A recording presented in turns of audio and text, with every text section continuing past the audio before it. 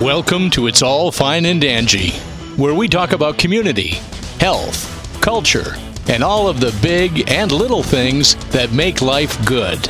Here are your hosts, Dan and Angie.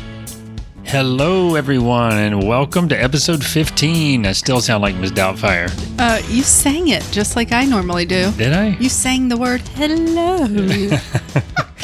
Well, welcome to our 15th episode. So today is our 4th of July special. We're so excited for the month of July because we've got the special episode today all about the 4th of July. And then starting next week, we're getting into local hotspots. The only thing I'm not sure about with next week is we're going to be on vacation. So that could just be a series of small little snippets that we post on Facebook Live. We haven't decided yet, but this month is all about local hotspots, and we've got some interviews lined up with some great guests, and we're going to be at some really cool places this month. So I'm getting all tongue-tied today. You are getting tongue-tied. No, it's late. And we have a really cool guest today. We really do. Stay tuned for the... What is it? Community call out. I forgot. You can tell we're not doing... You always intro that one. That's why I always forget. We're not doing this and that chit chat over coffee this morning because we're recording this very late and there is no coffee drinking this late. So we're not as sharp as we normally are. Oh, but that's okay. Yeah. It's okay. I almost feel bad saying this because we always say it, but we've been very productive. Yes, we have, as is most people. Well, if that's a sentence, I don't know. I don't know. As are most people. Yeah, it's true. Most people are.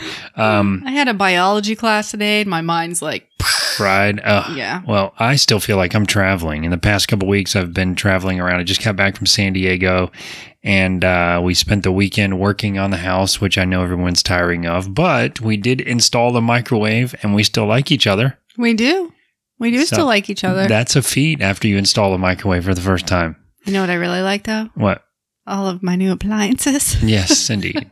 Well, you know what? Angie and I came to this conclusion. The instructions that come with things like microwaves, once you figure out what they're trying to say and how ridiculously easy it is to install, you're like, the instructions made it so much harder. They really do. Yeah, that was a big part of the problem. But anyway, it's been interesting past few days. San Diego was beautiful. It was all about work, though. And, yeah.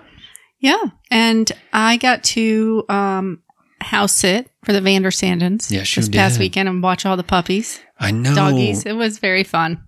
It looked fun. And for everyone that watched us on Facebook Live, where we did the Kindle giveaway, we got about 3 minutes into the Facebook Live, and I don't know why. I think it might have been the internet issues that Spectrum was having, but the video froze, and of course it froze with me in the worst possible face, but then the audio went on for another 20 minutes. But anyway, I was on FaceTime. Yes, and during that, Angie was telling us about can you name again all the animals that you listed there?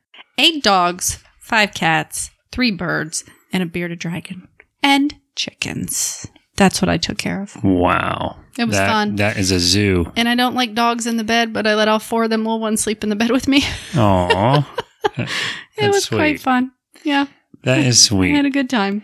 And speaking of the Kindle giveaway, we wanted to congratulate our winners. Donna Marie Cantrell won the first prize. She won the Kindle and an audiobook code for my first novel, In the Dark, that Kindle ships out tomorrow morning. Well, it'll be in her hands by now, but let's just say she's not in Florida, so that was kind of exciting to see that we've got that people listeners other places outside. That's cool. And second place was Sheila Chandler. She won an audiobook of In the Dark, and third place was Karen Owen. So thank you guys for playing. That was really fun. And we did do the randomizer on Facebook Live, but I think the video froze up.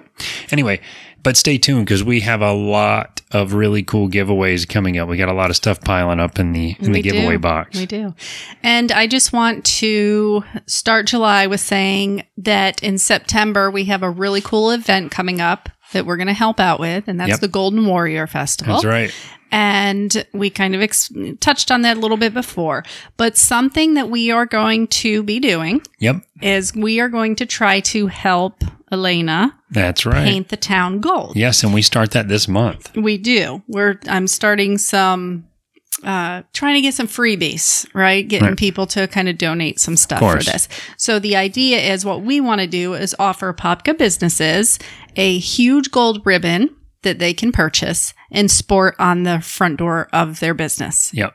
And, maybe we'll make a little tag that says, cancer awareness or whatever Elena wants to put on there. I got to touch base with her this week. Yeah. That's a great idea. And the thing about the tag that's nice is then it's like more officially supporting, and I didn't just go buy a gold bow to make it look like I'm supporting. Exactly. So we'll probably do the purple and the gold on the little tag so that everybody knows they're supporting that actual event. The cause, yeah. Yes. So that is going to be something that we're working hard on and all through July and August and beginning of September until the actual event. Yep.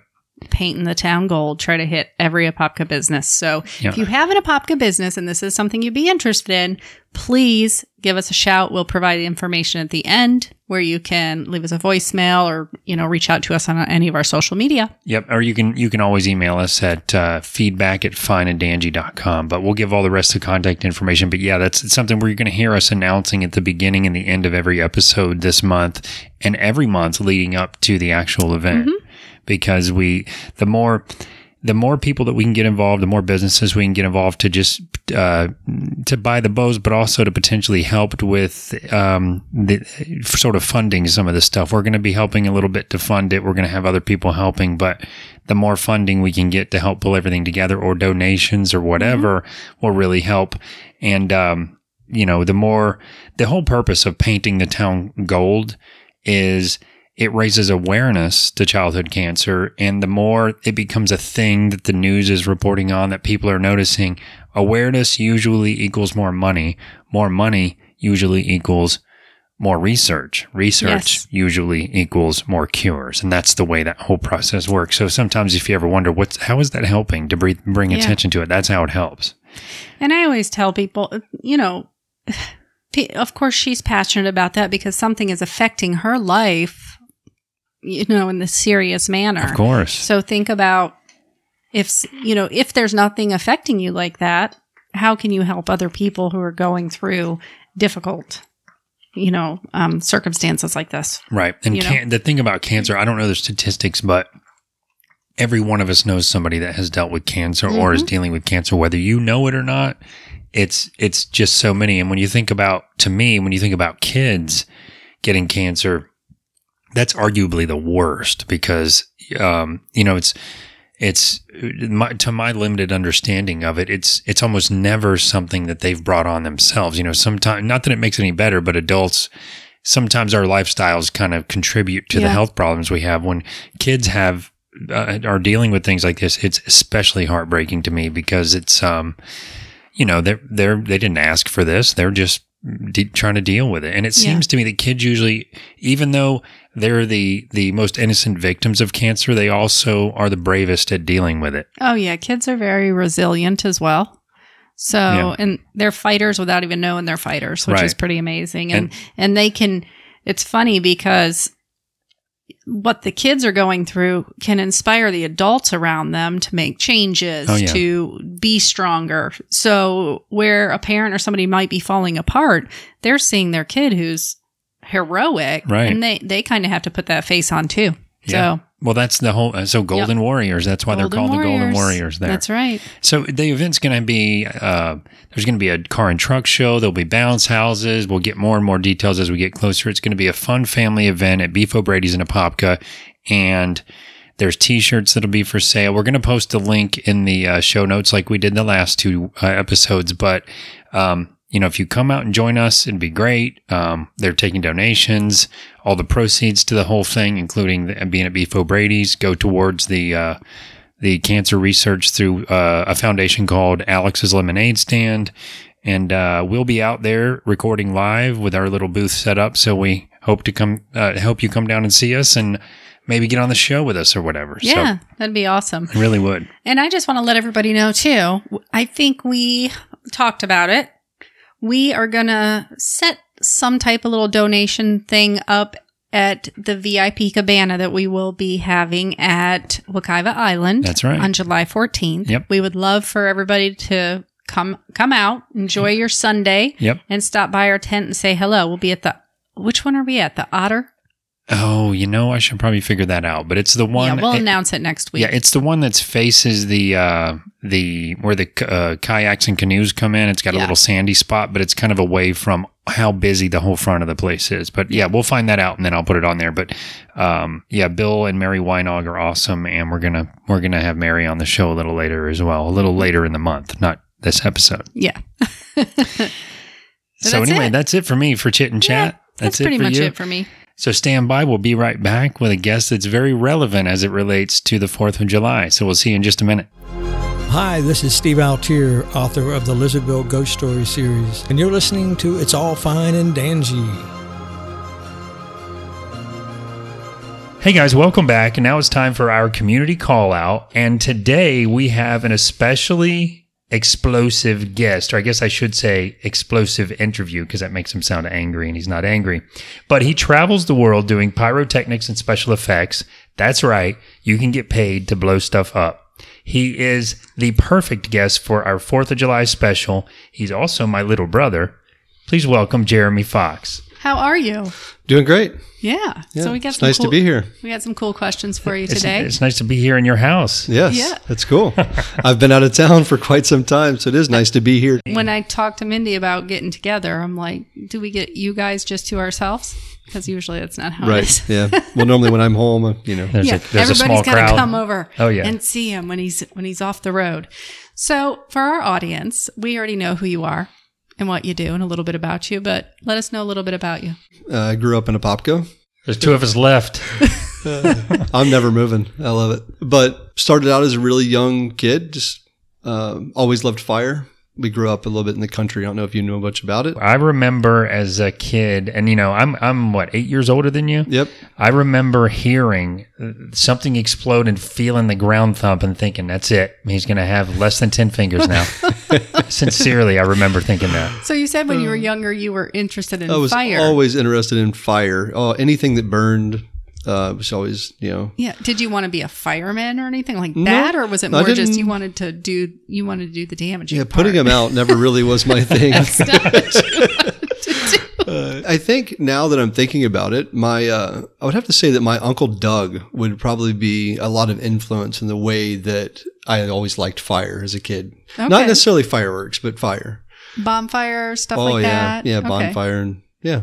Actually, I think the first fireworks that I ever built as a kid, as a really young kid, was some powder that I think I found in Uncle Doug's shed. Wow. Oh my gosh. Wow. So when you did stuff like that back then, since you said it was such a long time ago, how'd you find out the information on how to do that? Were you just kind of being creative, or? This is before the internet was really available for anyone. So none of this information was out there. There was a couple of books that you could get a hold of that would actually give basic chemical formulas on what would create what, like a red fire, or how to make green, or how to make blue. Wow. So, you could go to the library. You could find all kinds of information out about, that's chemistry is really, it's just all basic organic chemistry. That is true. Is that how you found out about it, from like the library or word of mouth? No, I actually ended up getting a book from a family friend. Nice. That was into manufacturing fireworks as a hobby. Oh, right. And it had some basic formulas in it. And I've always been the type person, or I've had the personality of, why does it work? And why is it red? And how could it be better? Jeremy's like 8 years younger than me, I think. 8. But so that's a big difference when you're kids. He was like a little kid when I was a teenager. But I remember he was so smart. He would take like a hairdryer apart, take it apart completely, and then I don't know what he did to it, but I specifically remember you making music come out of like a motor and a hairdryer. What the heck? Just Well, a electric motor is pretty much the same exact components as a speaker. You have a coil and you have magnets. So electric motor will play music if you hook it to a stereo. I just remember this is just so next level the way I think. So I just remember thinking, wow. There was always little screws and parts and things all over the bedroom. Yeah, it was like stepping on Legos, but they weren't Legos. It really was. The carpet. There were reverse stepstones in our room, no kidding. Between all the little parts, there would be little clear circles of carpet so you could make it to the bed, to the dresser. So I wonder how young that started. Were you the type of kid who, when you got a toy, did you take it apart to see how it's working? Yeah, how is the noise coming out? I remember my mom telling a story about me taking my high chair apart. And I do vividly remember as a very small kid taking all the cabinet doors off of the kitchen cabinets.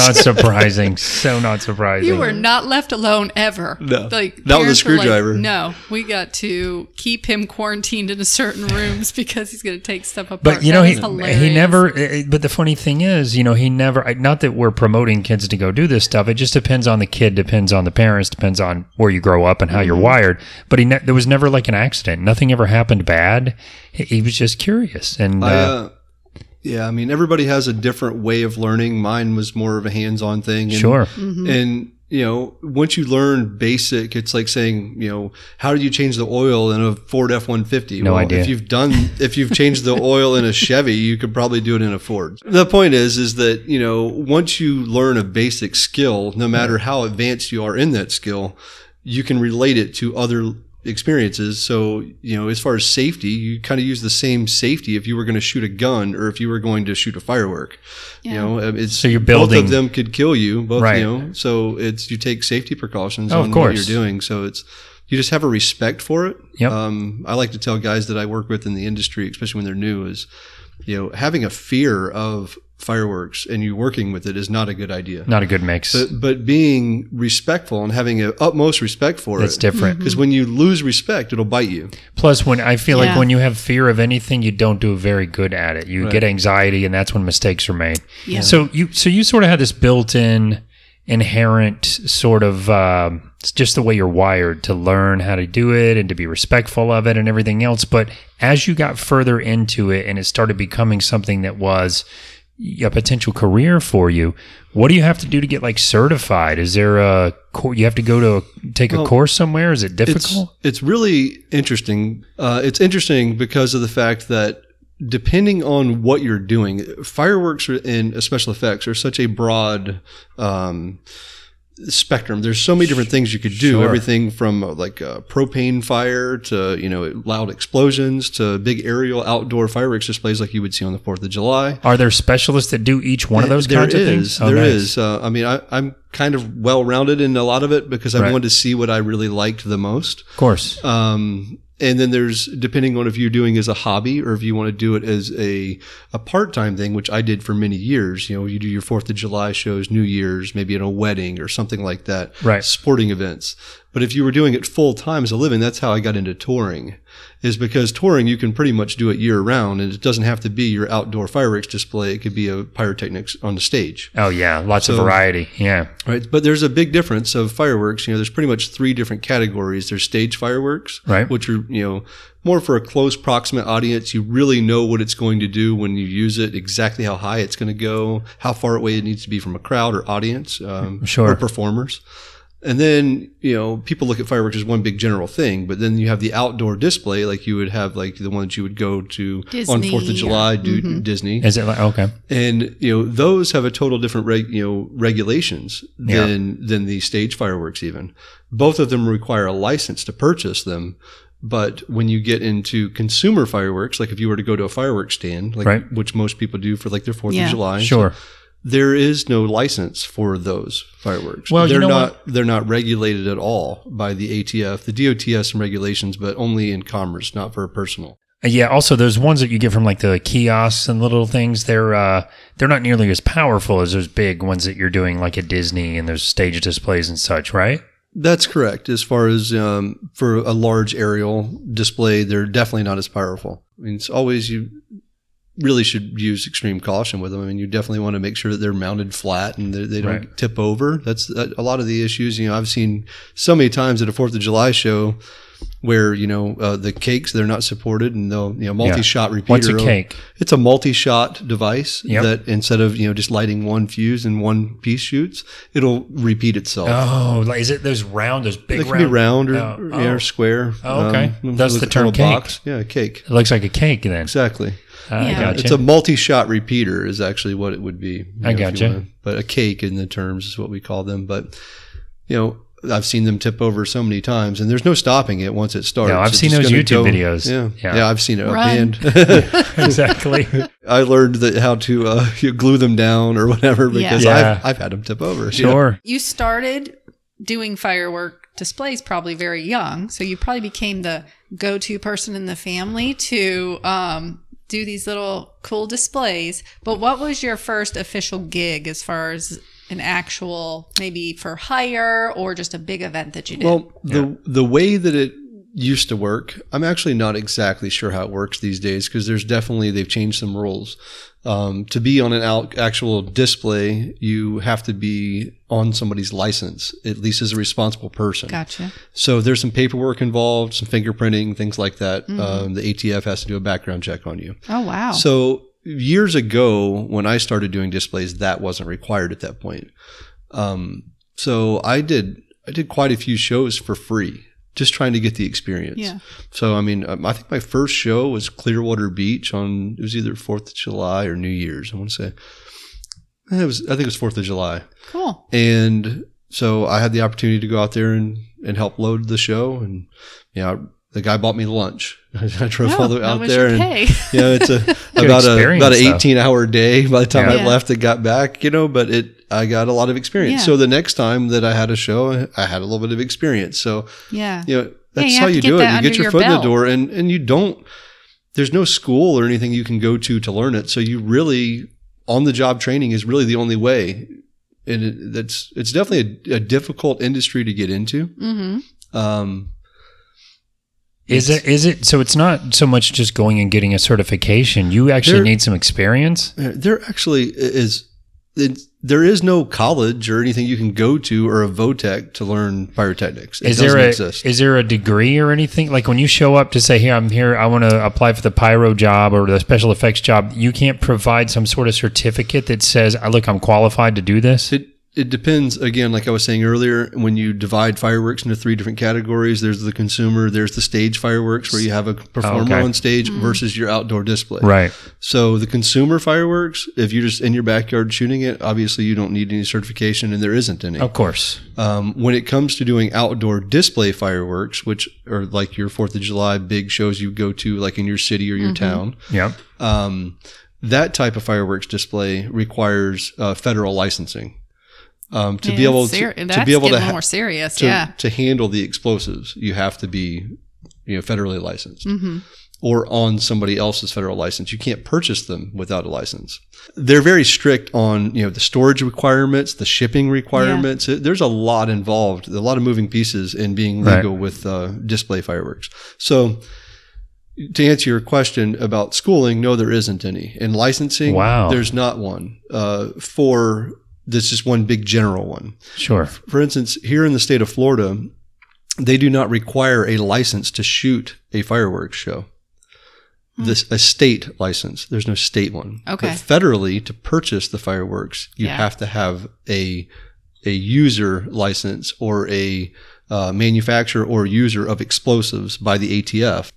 So on a state level, as far as licensing, there isn't one in the state of Florida. A lot of states don't require one. Right. However, that doesn't mean that you can just go do the fireworks show. Right. You're going to still have to have a permit. You're going to have from your local state or your fire marshal, either local or state. He's going to come and inspect. Right. He's going to make sure that you have the proper precautions, the safety distances, which they're put in there for. There's regulations on distances to audience for a display. Sure. Which is 70 foot per inch, which I still like to follow that one, which a lot of people don't know about. The inch in diameter of the firework. Oh, 70 foot per inch. Okay. To the closest person. So I prefer 100 because you don't know about wind. Wind can change last minute. You can say it can be blowing to the north all day long, and then everybody's to the south, and it swaps right at the last minute. Oh, yes. Things are unpredictable. You got to take into account for that. I think we've all been to fireworks shows too, where it feels like things are falling close, raining all over you. Yeah. That's scary. Yeah, I agree. That's what I'm always afraid of. Yeah. So the 70 foot per inch is really it's set up for the display fireworks, for large aerial fireworks that could do a lot of damage. Yeah. I still, I think that anyone, no matter if it's consumer fireworks or not, 100 foot per inch is definitely a good recommendation. Sure. It won't stop it if it goes sideways from getting to you, but if it were to, the whole piece blow up, a lot of times it's far enough to keep it away from everyone. Well, it's good to know that they do have some requirements and that you do have the fire marshal coming out and, kind of inspecting and stuff. Yeah. And like what I do currently is a lot of stage fireworks. Yeah. So with stage fireworks, the same thing. Florida doesn't require a license, but again, you're not going to do a stage fireworks show without some sort of license in another state. Yeah. To get you're going to have the insurance policy. Of course, you can't. I get where you're going. You can't just go buy. You have to be a real business. You're not just going to be an individual that's just going to pull some permit to do some big kids show. It's just not going to happen. Yeah, because nobody's going to hire someone like that to come do a show because they're responsible for this event. Right. And all the people that will be at the event. So they would be held responsible if something, So there's a lot involved with liability and So you're kind of rolling into this anyway. You talked about some of the safety precautions, like the 75 feet per inch, or 70, the 100 that you recommend. I know you've done some high profile shows, and we'll get into that. But can you tell us are there other safety precautions beyond the 75 foot? Is there for different types of special effects or fireworks or whatever the layman would call it? Surely there's more than just, it's got to be 75, 100 feet away. Well, it depends on the device. Right. A fire marshal is going to go off of his code book, which is going to tell him, 70 foot per inch for an outdoor display fireworks. When we're talking what I do a lot of times, like stage indoor pyro, it's only 15 feet. Yeah. Now there's pieces that I could shoot 15 feet away from an audience that are way bigger than some of the stuff that you could buy even as a consumer. However, I don't recommend it. It's kind of up to your discretion, even though the rule says that it's 15 feet because the fireworks are built for a close proximate audience. Right. So they don't have a large spray pattern kind of thing? No, they're just, they are held to a very tight standard. And if it says that it goes at 225 feet, it doesn't go 275. It goes 225, maybe 230 or 200. So if I'm shooting it indoors, I can shoot, let's say I do a lot of stage pyro. Say my truss height or the top of the stage is at 45 feet. I wouldn't want to shoot a 45 foot piece of product because it could hit the roof still. Sure. But 30 foot, that's perfect. Because it's going to go 30 and it's going to go 30 feet. So what about like when you do, I've seen shows where flames are coming up in the stage, and the musician walks away where the flames are and then they come back in that area. I'm sure you've got precautions that way too. Like the artist has to be a certain spot, or is it sort of choreographed that much or not really? It's choreographed pretty well. Normally, the current tour that I'm on right now, we have a lot of flames, and the artist, he's all over the car. We have a car that we actually burn. We have 14 propane burn bars on an old Cadillac. Wow. All the windows are out. It's all gutted, but the audience, to them, it just looks like an old beat up Cadillac. But our artist gets on the hood and the roof and the trunk and everything. It's on fire at different points. He jumps off. It lights the second he hops off. But there's a lot of safety precaution that we have to do. And, we use an extra spotter, which has a direct comm that he's talking directly to the shooter. Oh, okay. Vice versa. And, okay, that's what I meant. So he's yelling, okay, you're clear. Yeah. And, if he's not, then it stays disarmed. And so you really, you have to stay on your toes with those. Of course. A lot of the stage pyro, we use a lot of flames. Flames, they kind of fall under a different category than pyro technically, as far as their rules are slightly different. Because they don't have fallout, like you have fire and you have the heat, but you don't have pieces of debris that come down burning and things Once like that. Once it's off, it's done. Yeah. It's gone. Yeah. So what about like outdoor venues where there's fireworks seem to go off to music and stuff? Is that all run by computer? Yep. Back originally, the way that it was done was actually done with what they called a pin board. And it was when it went into electronic firing. Originally, fireworks were always hand fired. And there was really no way that you could get anywhere. What does that mean by hand fired? A lot of times that people would use like a road flare, and they would walk around with a fire suit on, and they would light. Wow. You would set your show up in pods where it was safe. You had to egress to get out, right? And then you would kind of pre-plan on what you were going to light first and second. So when you lit something, you could turn and go the other way and light something away from you. To kind of keep the show going. Yeah. Holy. There's not a lot of hand lit shows anymore. Yeah. I mean, that seems like a lot more work. And it seems more dangerous. Definitely a lot more dangerous. Yeah. But so nowadays everything is done with electronic fired. So what they have an electronic igniter that actually goes in the device, and there's zero delay. Yeah. When you hit the fire button, it goes now. That's how that's cool. That's probably how they get what you tell us. Sometimes fireworks displays are spot on the music. So there's a lot that is involved in that because there's a launch time and break time. Sure. So you have to know the launch to break time. So if you're shooting, say, a 6-inch aerial shell, a lot of times it's like 3.2 seconds roughly. So you got to launch it 3.2 seconds before the beat. Before it needed to go. Right. Exactly. Oh, that's cool. So, there's a lot that to dial it in like Disney does. It's to the T. We're talking to the frame. Right. They video their shows every night, and they keep them 30 frames per second, and the shells break on the frame. Wow. So that's cool to go back and look at, too. And if it's off slightly, everything's perfectly adjusted. Oh, that's great. It doesn't get any better than the way that they do it. They use top-of-the-line firing systems, and because they do the same show every night, they have the capability to tweak it. Perfect. If you're doing a 4th of July show, it's a one-off. Of course, maybe once a year. Yeah, exactly. No one's going to know if it was a red shell or an orange one. At Disney, it would make a huge difference. Well, we just talked about videoing fireworks, which is hilarious. Well, that's when you would watch them, because I made a joke about how no matter how much you love fireworks, everybody films them. Nobody watches them unless you work in the industry. Exactly. The guy that's filming them with his kids doesn't break out. Who wants to watch fireworks from last year? No, we want to go watch them live. It's one of those things like a rainbow. Yeah, the feel of it. You right. It's experience. It's not watching the film. But of course, hearing that Disney gets it to perfection doesn't surprise me.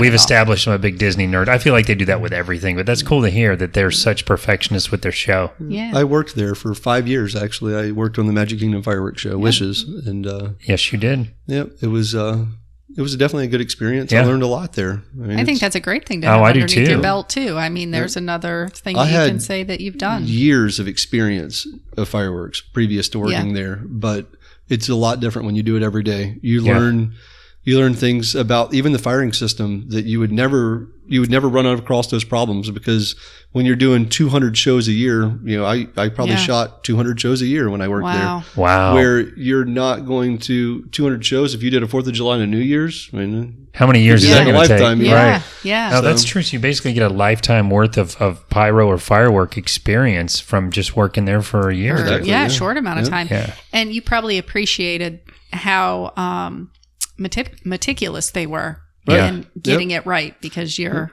wanting to perfect your craft, vendors really. to really high standards, which is good. I mean, so I heard a rumor. Do they really have their colors patented? Not that I'm aware of. Right. There is one manufacturer. That would have been so cool. Yeah. There's one manufacturer that I'm aware of that has patented fireworks formulas.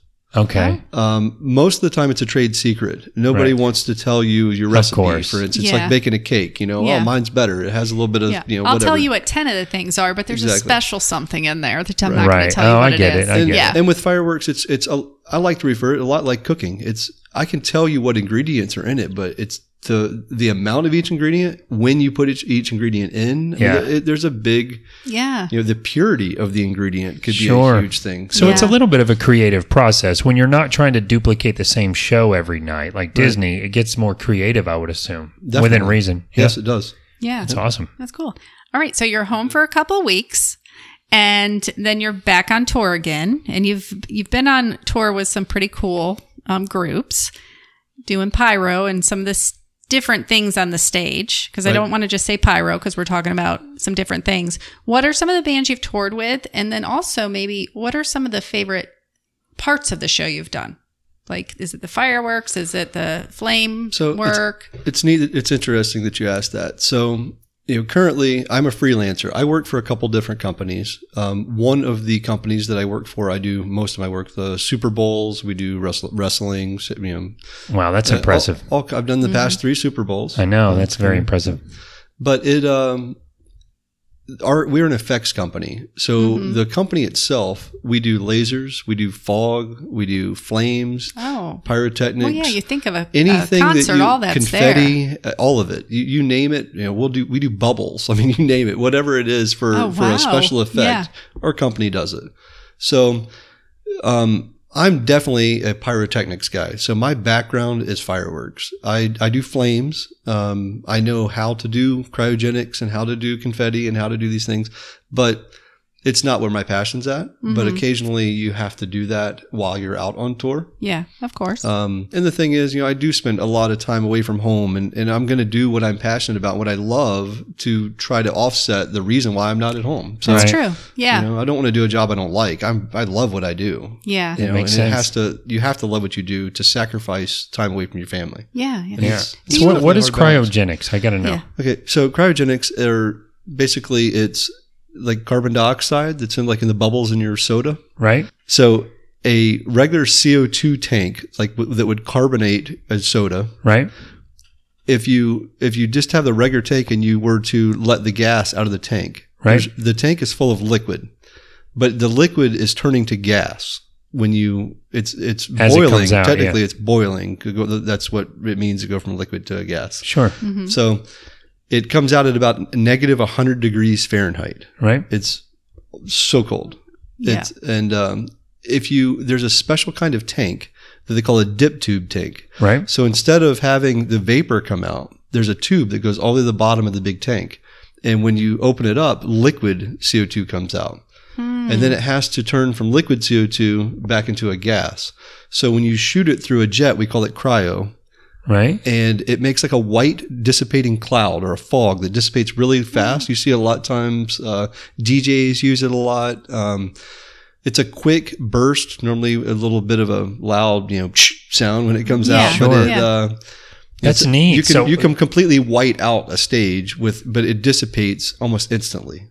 Oh, that's so unlike traditional fog that sort of lingers for a while. It's instant. That's very cool. Yep. I'm glad I asked. Yeah.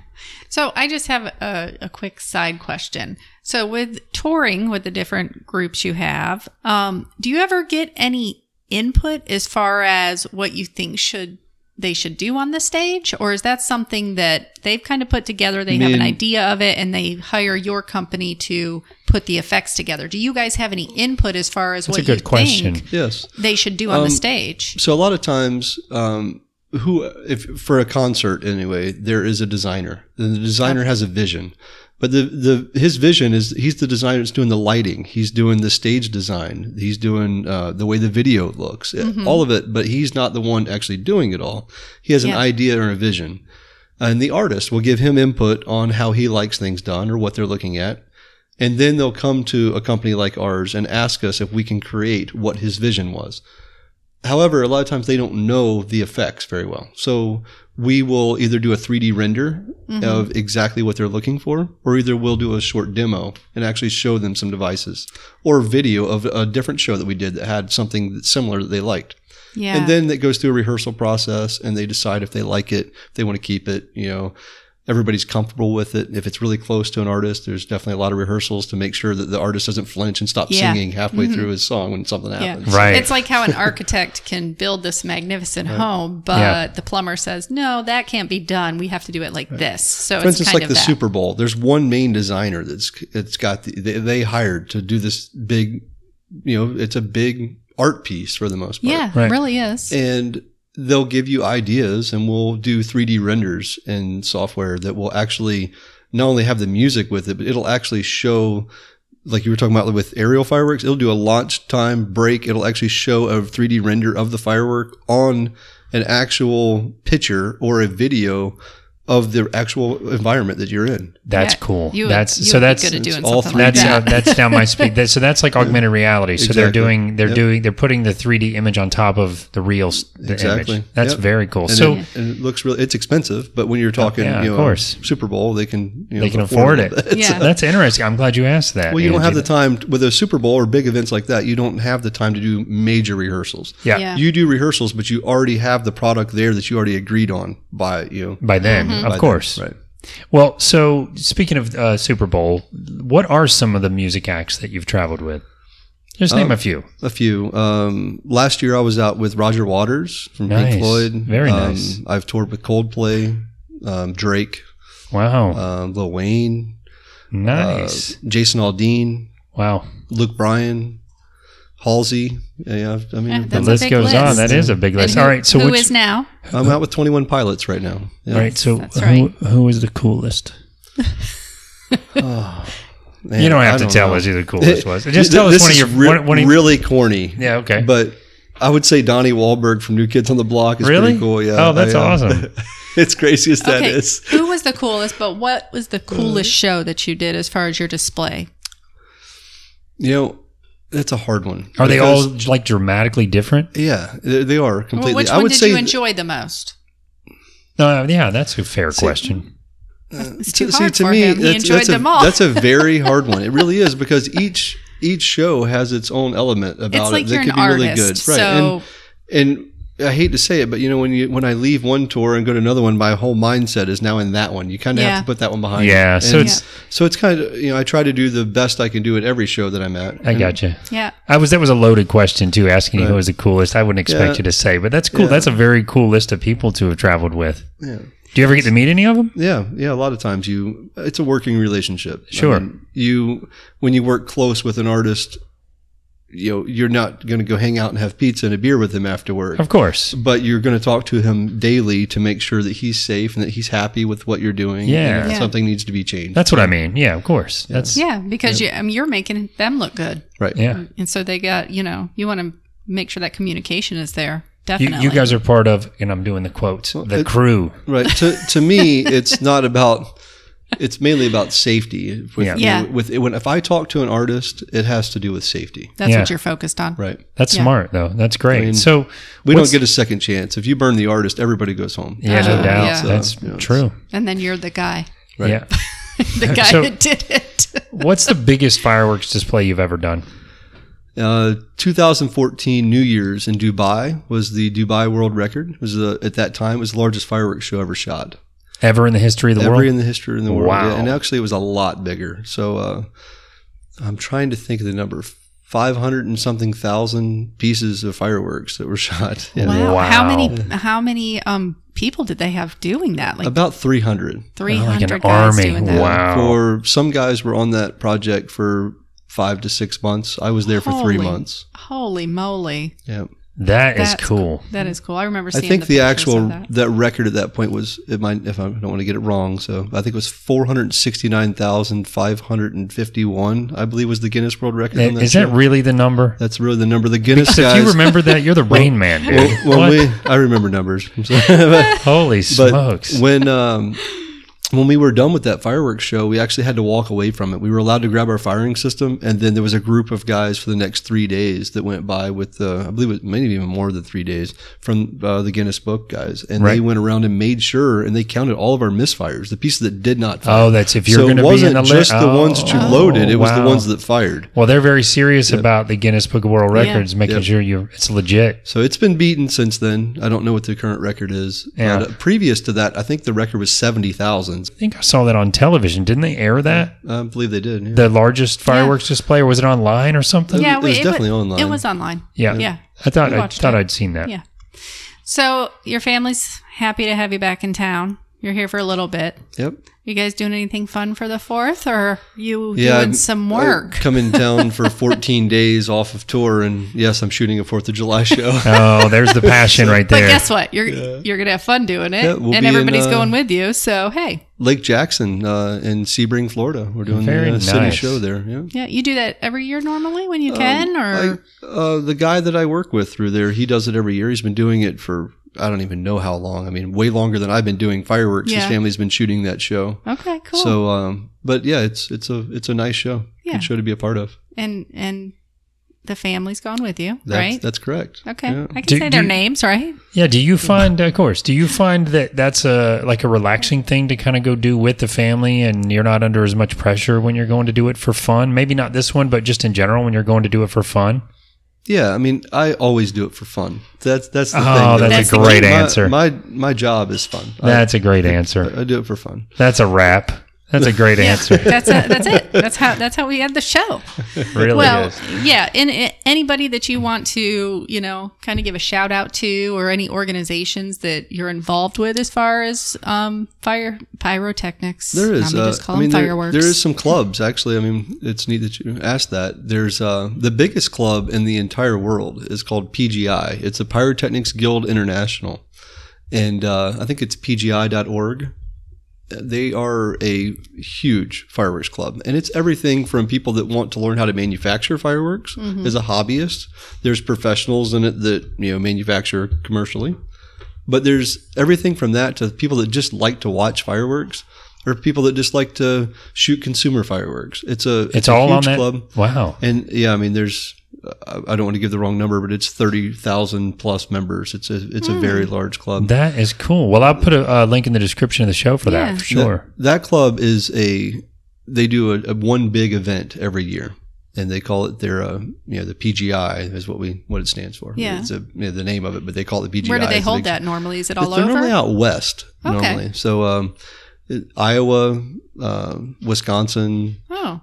But locally here in Florida, we have another club. We've been a club since 1991. It's called the Florida Pyrotechnic Arts Guild. And that's a long one. Yes. It's called FPAG is what we call it, or FPAG, but Florida Pyrotechnic Arts Guild. And it's a neat club. It's a small club. Some of the best builders in the world are members of the club. Cool. We do 2 events every year. One we call our 4F, which is our big one, which is the Florida Fall Fireworks Festival. And it hosts different places. South Florida, a lot of times where we do it. And then we also do a 2F, which is our Founders Festival. And so they're about 6 months apart. Are they open to public? Like public? You have to be a member to go. Okay. But membership is fairly inexpensive. There's everything from people that want to learn how to manufacture fireworks all the way to people that just like to buy consumer fireworks and shoot them, or just people that just love fireworks. And they want to know the best ones or whatever. Are they like showing you how to make fireworks there? There is. There's clubs. Oh, wow. Yeah. Once you you can join these organizations, and then under their license, you can learn how to manufacture fireworks as a hobby. Nice. Yeah. That's great. So I'll put a link to that one as well. Yeah. I have a question, because I thought you got some kind of award or something before. That was actually with that club. I years ago I won the Pyrotechnics Master. So it was a pretty cool. big achievement. They don't give that one out every year. You have to compete in a bunch of different categories. And how come that's not out here on your dining room table? It's actually, that award is like having a wrestling belt. It changes to the person, whoever wins it that year. So you hold the title. Oh, so you got to give it up. That's correct. Wow. It's like you can see I have a lot of little trophies over there. It's like the Miss America crown. But yeah, that like one is crown. the one that you just have to give it up, unfortunately. Right. I held it for a few years, but nobody. It's actually very hard to get. As long as you have a picture of yourself with it, that's all that matters. Wow, that's cool. All right, very cool. I actually learned a lot today. So did I. And can I be honest for a minute? Really a lot. I've always been super proud of the fact that you do this, but I've never been like super interested in fireworks like you are. We've all got our thing. That was really interesting. There's a lot of stuff about it I didn't know. I didn't realize how much of a creative process it is. Your brother does more than just blow crap up, okay? Well, I know that. I always talk about how smart he is, but I just... he does. I just... That's cool, because of all the stuff I knew from you doing it, I didn't realize, first of all, how creative you can get, but also how many different angles that you have to approach with this. So it's that was very educational, and we're going to pass on some of that information just by having this interview and this little talk. But I'm also going to post a link in the description of the show for the Florida Pyrotechnics Arts Guild for people that want to go join or check it out, as well as the PGI.org Fireworks Club. Yep. So, Jeremy, thanks for sitting down with us. Yes. That was fun. It was great. That was awesome. Yeah, everybody be safe out there. Yeah. Yes. Look, we have all high five with all 5 fingers. Keep them that way. That's right. I pride myself on that. And don't mix alcohol with fireworks. They don't go well together. That's correct. It's neat that you mentioned that, actually. And when we were younger, we always did 4th of July shows, even, they're like backyard shows. Yeah. And always, I mean, even to this day, if I shoot a 4th of July backyard show, everybody's, have a beer. I wait until we're done. That's super smart. I do not drink. I don't mix it with it. Yeah. So it's definitely. I mean, that's how you keep people from getting hurt. Yep, it is. Indeed. And the thing is, like, started as a hobby for me. Yeah. So I'm still very passionate about it as a hobby, but it's also what I do for a living. So it's very important that you make sure that those two mesh together. Yeah. And that you don't ruin what you do for your reputation career with the hobby, especially with a couple beers. Yeah. Exactly. God forbid something happened at the house and that affects your livelihood. So I guess the point to get from that is if you're going to be enjoying some beers this 4th, then sit back and let the professionals take care of the fireworks. There you go. Yeah. And we're going to wrap on that, guys. We'll be back after our break with our information station, or as Angie says it, choo-choo, the information station. All right, we'll be right back.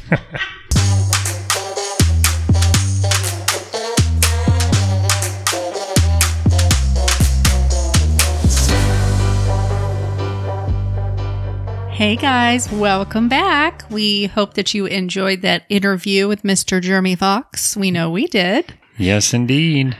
It's very interesting learning all that stuff about him. It really is. You knew more than I did. I'm not just saying that because he's my brother, but he's a really smart guy, really nice guy. And it's cool to hear about all the stuff he's into and kind of the way all that stuff works. Yeah. You know, it's an exciting career. So it is time for the information station. Yes, it is. So we both picked things to focus on because it is 4th of July week. It's Independence Day. That's right. And okay, I'm going to admit this. I don't like history. I've never have. I mean, I'm starting to get a little more interested when I, learn something. So I don't want to take a deep dive, but I don't even know.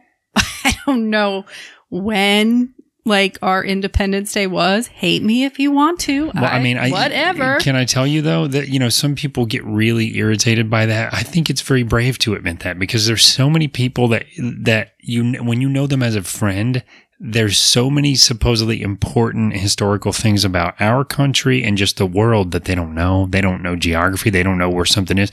And I'm the same way with stuff sometimes. So I don't think there's anything wrong with, as an adult saying, I don't really know, maybe I should, but now I feel like I want to learn about it. I mean, otherwise you could just stay in the dark forever and be afraid to kind of tell somebody you didn't know. I think it's important. It is important to, I guess, know that stuff. But I think when it comes to dates of wars and stuff like that, I feel like it's kind of I don't know. It's almost kind of depressing to me, Yeah. I mean, that's just my own personal belief, Sure. And, of course. I'm not opposed to knowing it, but it's just not something that I've, got stuck in your head. Sat there and gone, 1772, whatever. I don't even know. I'm and just kind of guessing. And I can't I wouldn't necessarily know the year right offhand. I knew it's 1770 something, but it's 1776. I know that because I recently refreshed myself before we did this show. Okay. But the interesting thing about the 4th of July, and a lot of people probably don't even know what it is, but the 4th of July is obviously our Independence Day, when we celebrate ourselves becoming independent. And I say ourselves, but it's really those 13 colonies that were at war with Great Britain. And the 4th of July is what's funny is it's not really the day we actually became independent. That's the 2nd of July. But the 4th of July is the day that Congress officially issued the Declaration of Independence. Okay. So it's when tying in now. Right. So when things sort of became, officially announced, it took them 2 days to announce the Declaration of Independence. But that's what the 4th of July is celebrating, that these 13 colonies were no longer part of Great Britain. They were now completely independent states. And so cool. That's where it all started. Now, if you're like me, you're probably thinking, what the heck's it got to do with fireworks? I do. And that's actually why I looked up some information on fireworks. What'd you find out? Well, the first thing I wondered is why 4th of July? Why is it such a big deal on 4th of July? Right. And what I found out was that John Adams actually encouraged, in a letter that he wrote to his wife, he encouraged the display of this should be a big deal. This day, there should be parades. There should be, the sky should light up. Yep.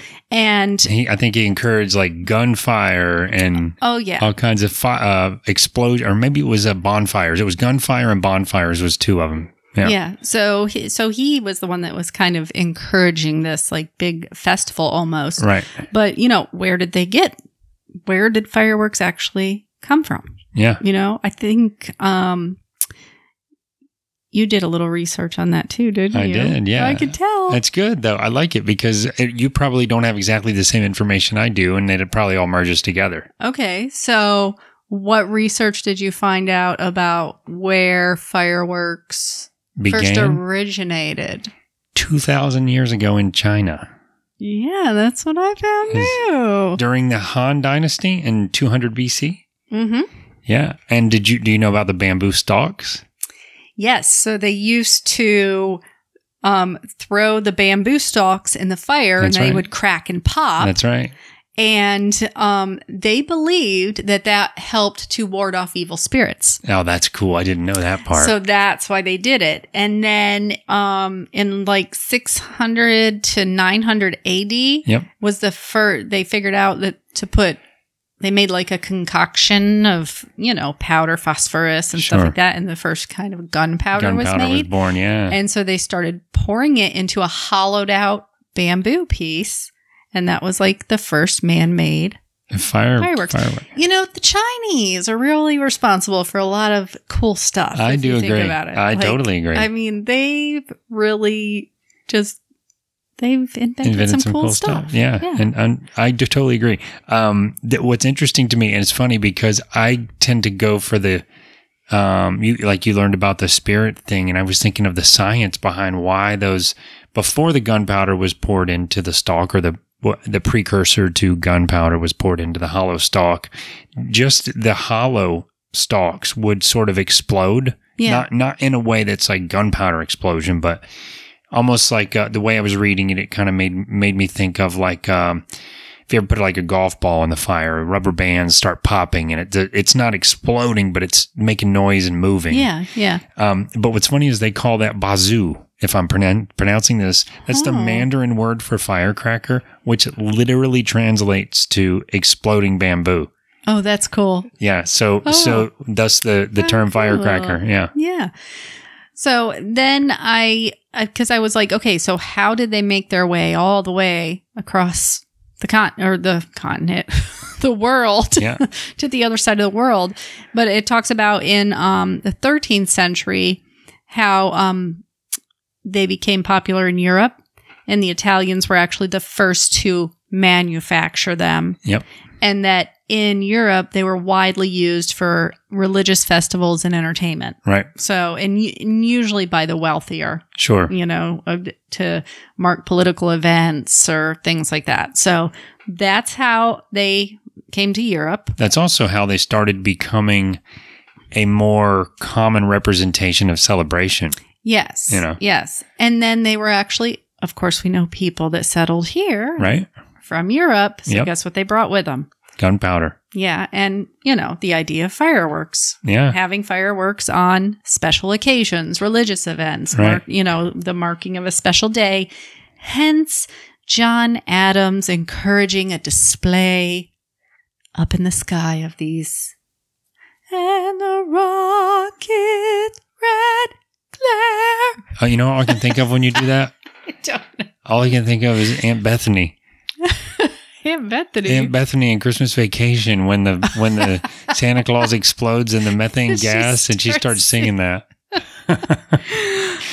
Oh boy! I'm sure everybody loved my singing voice. No, I did, but that's interesting because that not just how fireworks became part of the 4th of July, but how they became part of celebration, and it's those kinds of traditions, and that's almost a global transition, or that's almost a global tradition, basically. And it's among all the changes that we go through with all of our technology, things like fireworks stay around. That's still a representation of celebration. And it's not just 4th of July, it's every kind of big celebration, especially the 4th of July, of course. Yeah. We hear fireworks every night because we're not that far from Disney. Yeah. And so if we're standing outside, we can even see them in some places where we drive right around here. Right. Kind of be up a little more and have like a without any big, huge trees or anything, but we can actually see them. We can. And that's probably interesting for those of you that are not in Florida. But when I used to take the kids all the time, driving back to our house, there's some interstates that are relatively new and they're kind of out in the middle of nowhere. And so driving back on what we refer to as the 429, you can see nothing but black as far as you can see. And then all of a sudden, the fireworks just start coming out of nowhere when you drive. So it's like a free display if you just pulled over right there. But yeah, that's true. You can see them. Yeah. That's cool. So I will put links in the show notes around a little more information of the sort of history of fireworks, if that interests you, the history of how we came to celebrate with the 4th of July, a little bit of history around the Declaration of Independence, which I found was somewhat interesting. You know, these are the things I really I'm going to be like Angie and sort of spill it here, but I wasn't that interested in this stuff when I was in school. I never was. And I hate to admit it, but like when we went to the Hall of Presidents, not the Hall of Presidents, we went to Epcot and we went to the USA and we went to the American Dream or whatever that animatronic show was. I really enjoyed it. And that's the kind of thing as a kid, I would have slipped into a coma. So sometimes the things that you're taught in school, I almost feel like are a little too soon. You know, you got a lot of other things on your mind, social life, girls, boys, whatever you're doing. It's funny how you'll find yourself watching a documentary at home that you could have been exactly the same one they tried to get you to watch in school when you're falling asleep at your desk or passing notes or something, you know? Yeah. Meanwhile, you're using your free time to do it. You know what I am guilty of, which I should get better. Murder? No. I'm guilty of being more interested in the culture or history of other places than here. And I feel like that's probably normal because maybe in high school and stuff, they're trying to push it, you know? Yeah, sure. Plus, you know so much about the culture here. There's it's not as mysterious. It's kind of like things that go on in other places are more interesting to me. Well, that's the beauty. There's a lot of interesting things here and a lot of history that is interesting that other, people in other places are learning about. So I think, watching some documentaries and stuff like that. Well, that's the beauty of living. I don't love the ones about war and stuff. Oh, I don't either. It bums me out. Well, that's the beauty of living in Florida, though. Living in Florida, we have so many people that move here from other areas of the U.S., from other countries, that we get a lot of mixed culture here that you don't get everywhere else in the U.S. And Florida especially. It's really, we have a good little melting pot here. We do. Yeah. So anyway, that's pretty much all the history I had pulled together. I just wanted to for a 4th of July special, I wanted to make sure that we talked about what's the 4th of July all about, what's the fireworks about. You're right on the same page with me there. Yeah. So I think it's a good, because that's what come on, really, when you think of 4th of July, what are people thinking about? The fireworks. I do have a question. I think really nobody's thinking about the history of it. We're thinking about the fireworks. I love the celebrations. I love the fireworks. I think all of that is super cool. But if besides people like Jeremy that they're doing this for a living, I've always said this and it makes everybody laugh, but you ever notice that people are recording the fireworks? You've heard me say this. Yes. Think about this, the listeners, you guys out there, listen. How many times have you said, hey kids, let's go back and watch the recording of the fireworks from last year? Nobody besides your brother. Nobody does that. It's just one of those things that you have to experience live. It's no fun to watch. Yeah, and there's a lot of things like that you take pictures of, and it's like a beautiful sunset or something. It's just not the same. Remember, we were driving home down the 429 one night, and you were trying to take a picture of that beautiful sunset, and I'm like, just look at it. Well, so let me retract a little. A good picture of fireworks is awesome, but I'm talking about video. People record videos. It'd be like recording a video of a sunset. It's one of those things where you're just like, no. we're not going to sit down and watch that. Nobody's ever going to watch that. And that reminds me of when my son Jacob was born. I would record him in like the swing and sleeping.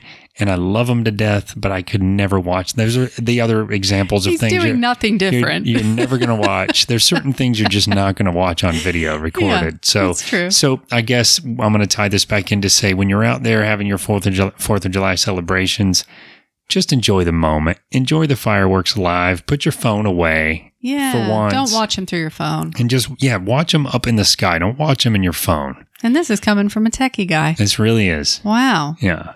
Wow. I don't watch everything through the phone. Yeah. But you take a lot of pictures.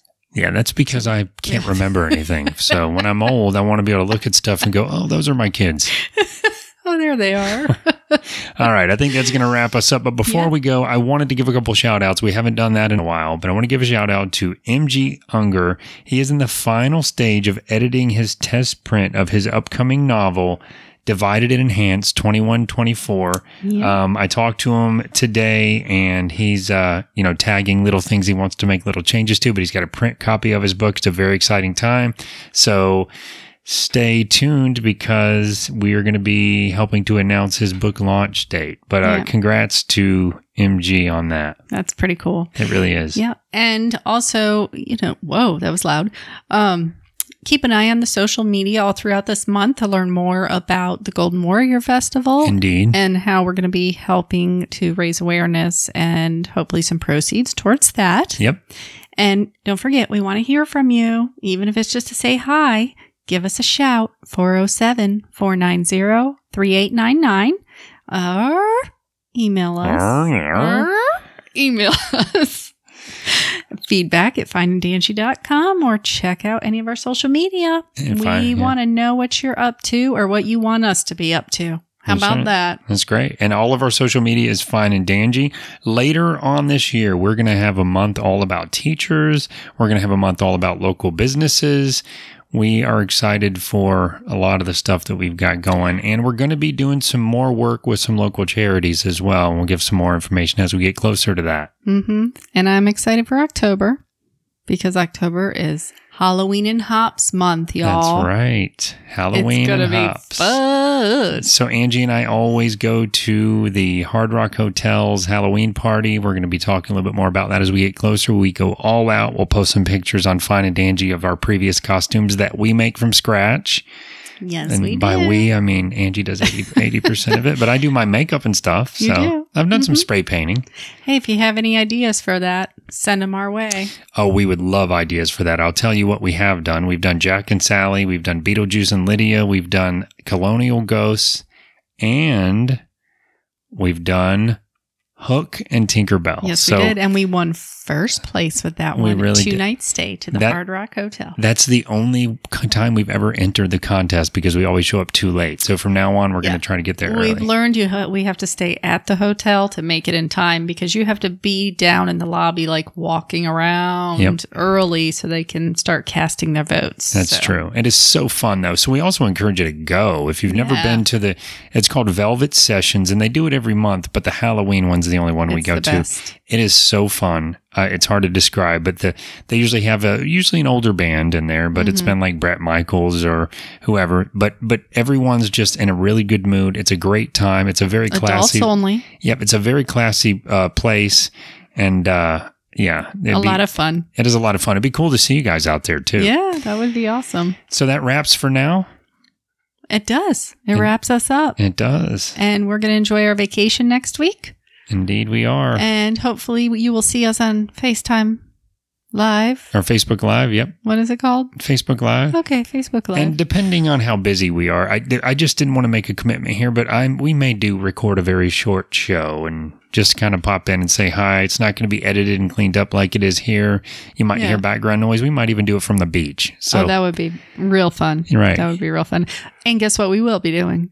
We'll be doing it while we're drinking Rum Runners. That is going to happen. That is the rule. That is the rule. So it's going to get a little silly. All right. Well, that was great. That was great. So just remember, at the end of the day, it's all fine and dangy.